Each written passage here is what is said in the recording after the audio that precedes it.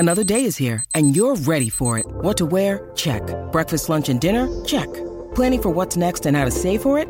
That's where Bank of America can help. For your financial to-dos, Bank of America has experts ready to help get you closer to your goals.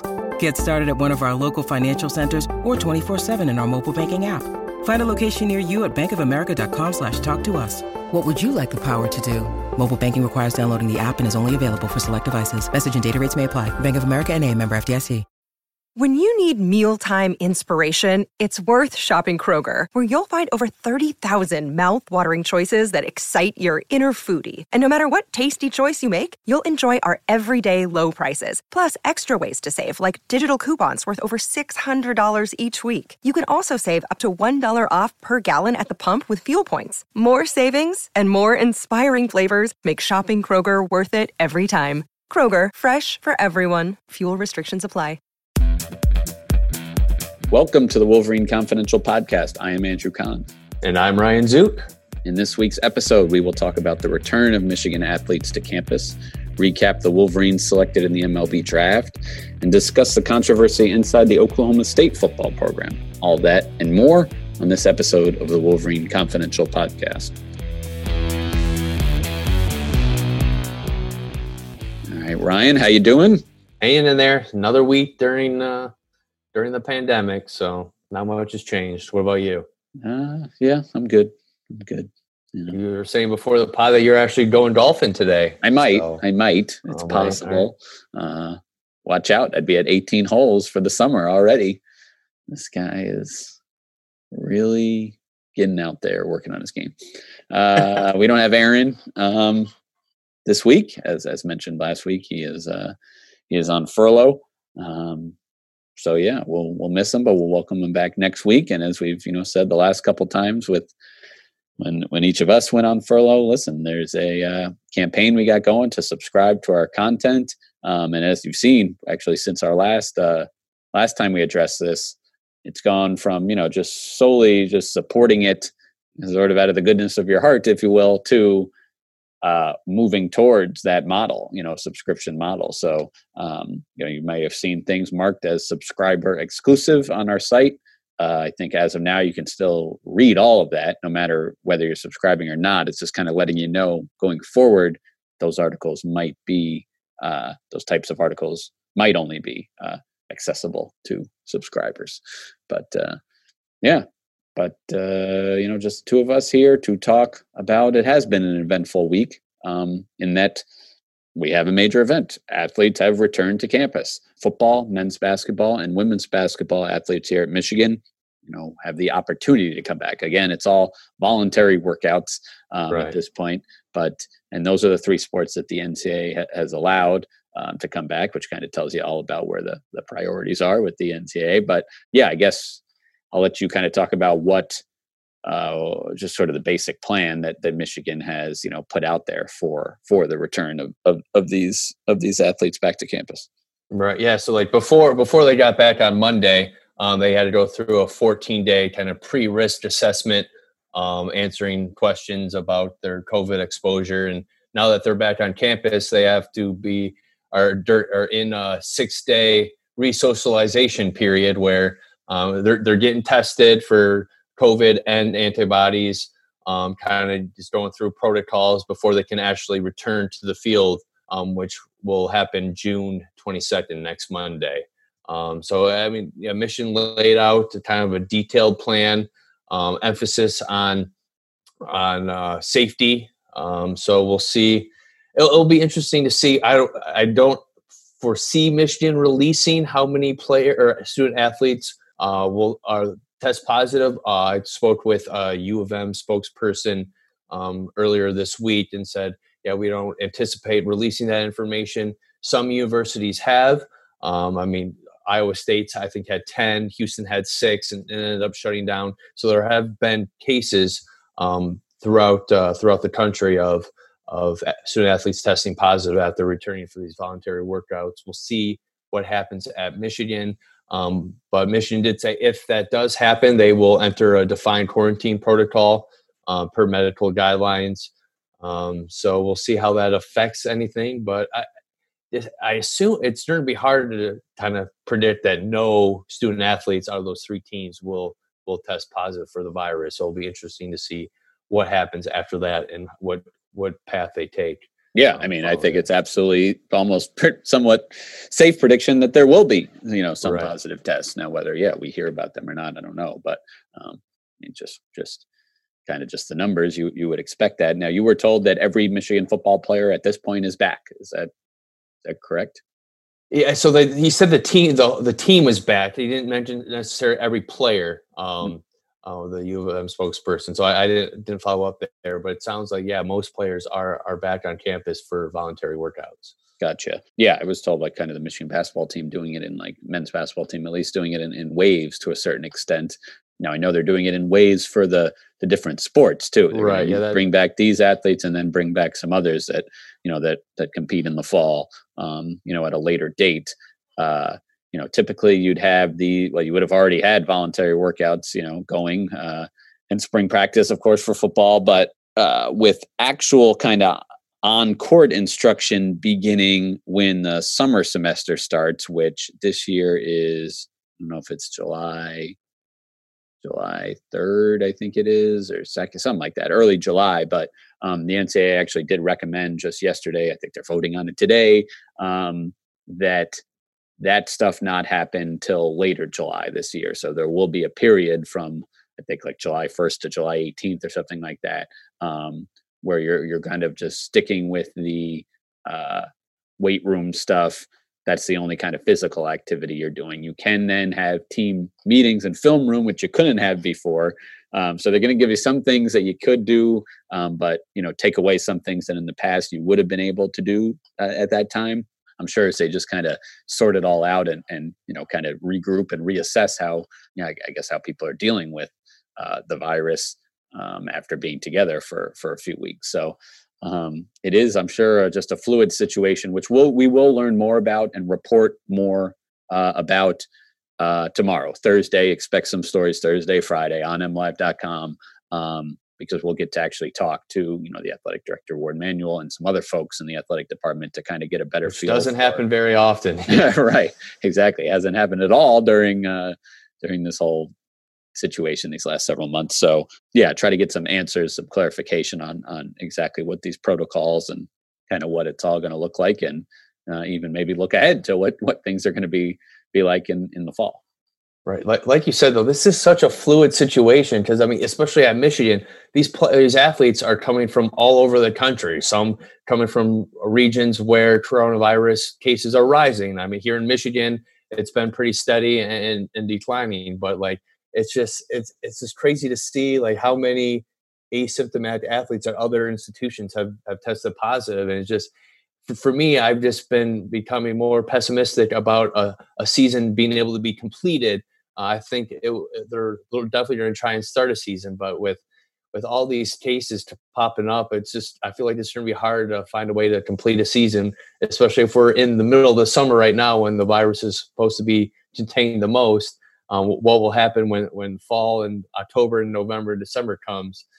For me, it doesn't look very good right now, but it's going to be an interesting few months to see how this thing progresses, and we'll have to just wait and see. But I kind of go back and forth on it just all the time. I mean, just yesterday I texted a couple friends, one of whom is from Georgia, so I noted that Michigan basketball had scheduled a couple of games, one of them against Georgia State. And he just said, his response was, I'm not confident, still not confident that these games are going to happen. And I mean, I'm not either. It's hard to be really confident about anything one way or the other. They're going to make the effort to kind of keep things as close to normal as possible and play these games. But it's just hard to say. And still no word from the University of Michigan, the president, about just what the fall semester will look like. Right. Because that's really going to set the tone for everything, I think. And I guess I'm almost surprised that the athletes have been brought back before that announcement has been made. But I guess at some point you have to kind of take your steps so you're ready if there is a season. You can't just keep waiting for an announcement. I don't know. We were told, the last I was told was like it would be before July. So there's still obviously time in the month of June to hear what the university is doing. But it'll be be interesting to see how it all plays out. And we should have, again, some more information on that tomorrow. But yeah, I mentioned Georgia State and Cal State Northridge, two teams that have been added to the Michigan basketball schedule for next year. Georgia State to open the season on November 10th. Cal State Northridge 2 weeks later on the 24th. Wolverine Confidential. Have your popcorn, baby. There you go. Wolverine Confidential subtext subscribers heard about this first. Okay, yesterday. So just, letting you guys know if you want to subscribe to that, our text service. But yeah, I mean, Georgia State's an interesting team because they do bring back a lot of their key players from a team that was like decent, like top 150 in the country, certainly in the top half of teams overall. They're not a complete cupcake, as these bye games go. And they have 3 transfers who sat out last season eligible this year from, high major programs. So, they're adding some firepower as well. Cal State Northridge, not so much. They had a few decent players and they just lost them all. I mean, one guy went. I was very excited actually. I'm a real college basketball junkie, so I like. I follow like even some of these smaller schools, and they have a player, Lamine Janae, who is just tearing it up. I mean, 20+ points, 10+ rebounds, double machine. Excited to see him in person, and then I've Google him and find out that he declared for the draft. So he's gone. And most of his teammates have transferred. So they're down to 9 players on the roster. Tough break for Cal State Northridge. Huh? Yeah. I mean, I was also disappointed that, this game wasn't scheduled a few years ago when Reggie Theus was still the coach, because of my love for the TV show Hang Time, which he was the coach of the high school team, Deering High. You ever watch Hang Time? You a Hang Time guy? I'm not. You don't even know what I'm talking about. You don't even know. Not a clue. Not a clue. Right, what network was it on? NBC. It was like a Saved by the Bell type. In that range of shows. But listen, I also Juwan Howard made an appearance on the show, and I did a story about his acting that's career. The show. So that's how I know he was on. I know a little bit more about it maybe than most people. But anyway, those are 2 games that they'll play. They still have several more to schedule. They may have already done it and it just hasn't gotten out there. I search for these things every now and then. I put in requests to figure out whether they've already got contracts for them. So we shall see. But those are a couple games that they have added to the schedule. Last week we previewed the baseball draft, MLB draft, that has since happened. And I know it was like a kind of a best case scenario as far as how many players were drafted. All the guys we talked about did get taken. Definitely a best case scenario. I think I was expecting 2, maybe 3 to go, and it ended up being all 4 that were kind of on the bubble ended up getting drafted, including Jeff Criswell, a right-handed pitcher who became the highest draft pick since 2000 in the program. He went 58th overall to the Oakland A's. Jordan Wogu went earlier than I expected. He was a 3rd-round pick to the Chicago Cubs. Same with Jesse Franklin, who outfielder who didn't even play at all in 2020 because of a skiing accident. He broke his collarbone.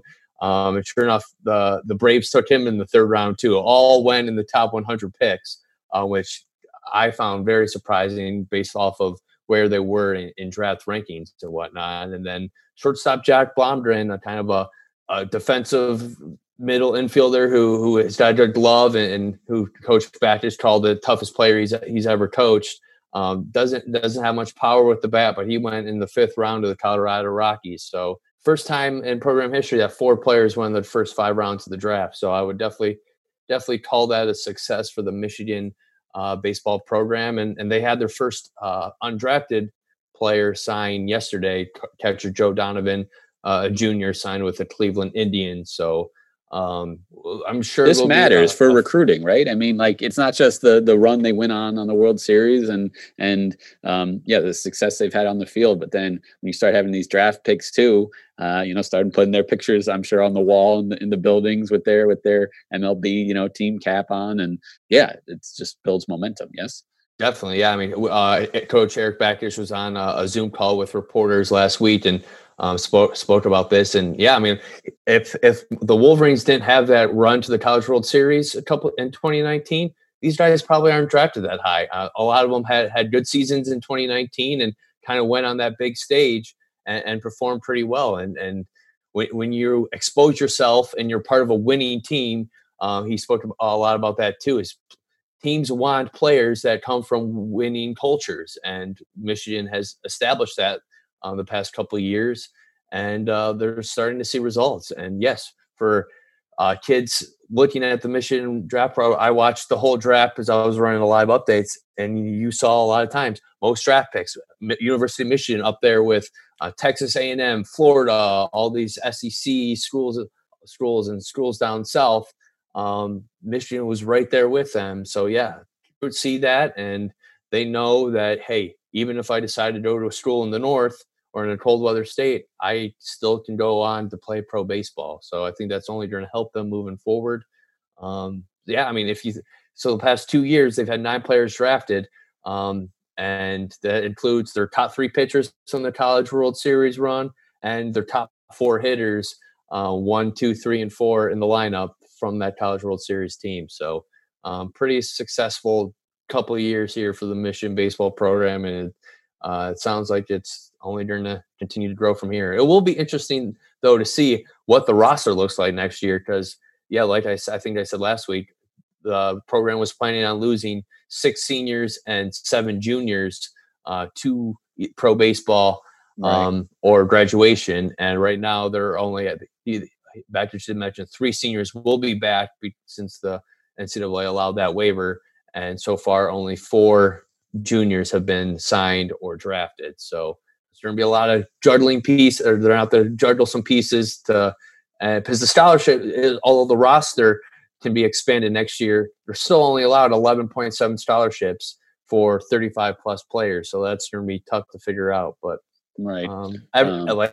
every coach in America faces that reality. So right. I think I may have cut you off before, and I apologize when you mentioned that the catcher Joe Donovan had signed as an undrafted player. Were there others maybe you were expecting that could follow suit in the few days, or maybe not? Maybe I was just... Yes, yeah, the possibility. The juniors, see, it's tough because this year's draft was shortened to 5 rounds. Yeah, if you think you can go back for another year and improve your draft stock, I mean, a 6th-round pick signing bonus slot in 2019 was in 6 figures. This year, your maximum you can sign for as an undrafted player is $20,000. Right. So there's definitely incentive to go back and try and improve your draft stock. With that said, there's going to be more competition for playing time because there's likely going to be expanded rosters, better players returning to school, tougher competition at the college level. So it's really just a tough situation for baseball players, high school players, and college players throughout the country. But I think there probably could be another signing or 2. I'm not exactly sure who at this point, but I won't be surprised if there are a few more players to sign moving forward. Sure. We were talking before about, if there are any other topics we wanted to hit on. And one of them, as we mentioned in the intro, is, the Mike Gundy situation with the Oklahoma State football program. And just, I guess, the 20-second recap would be a photo of him circulated on the internet wearing a T-shirt of a news network, the OAN, One America News Network, I think is what it's called.